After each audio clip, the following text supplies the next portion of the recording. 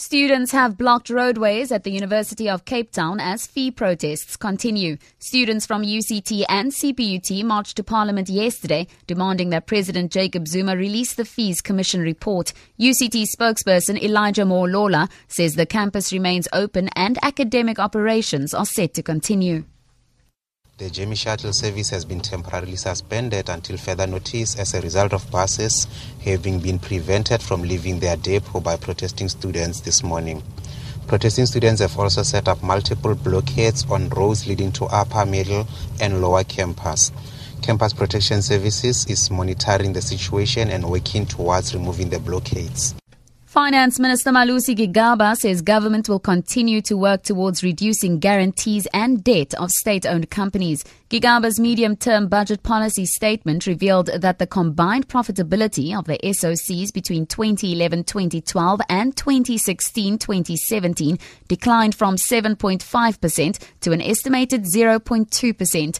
The rand dropped to a 10-month low after Gigaba announced weaker growth expectations and rising government debt yesterday. Speaking in Cape Town, Gigaba said there was a need to improve the management of SOEs. The government guarantees that state-owned companies seek impact on the government balance sheet, because once the government balance sheet is viewed as weak, the debt is growing, the debt of state-owned companies is growing, the ratings agencies and investors become jittery. We are going to work hard in the next few months and years to reduce the government guarantees and the debts of state-owned companies by improving the governance, management and financial stabilization of the SOEs.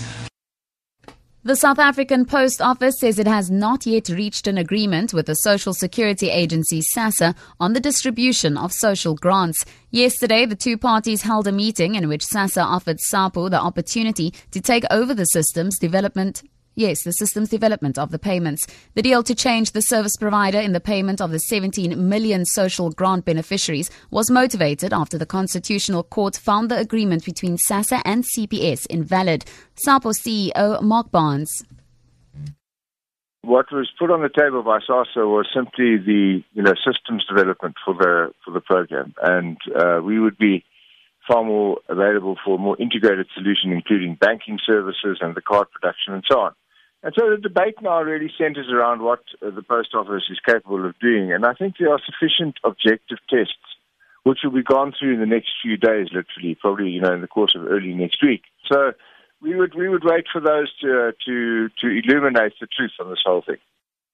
To end this bulletin, Robert Guillaume, who played the butler in the TV sitcom Benson in the 1980s, has died at the age of 89. He was also the voice of Rafiki in the film version of The Lion King. Guillaume died in Los Angeles, according to his widow, Donna Brown Guillaume. He had been battling prostate cancer. For Good Hope FM News and Traffic, I'm Tamara Snow.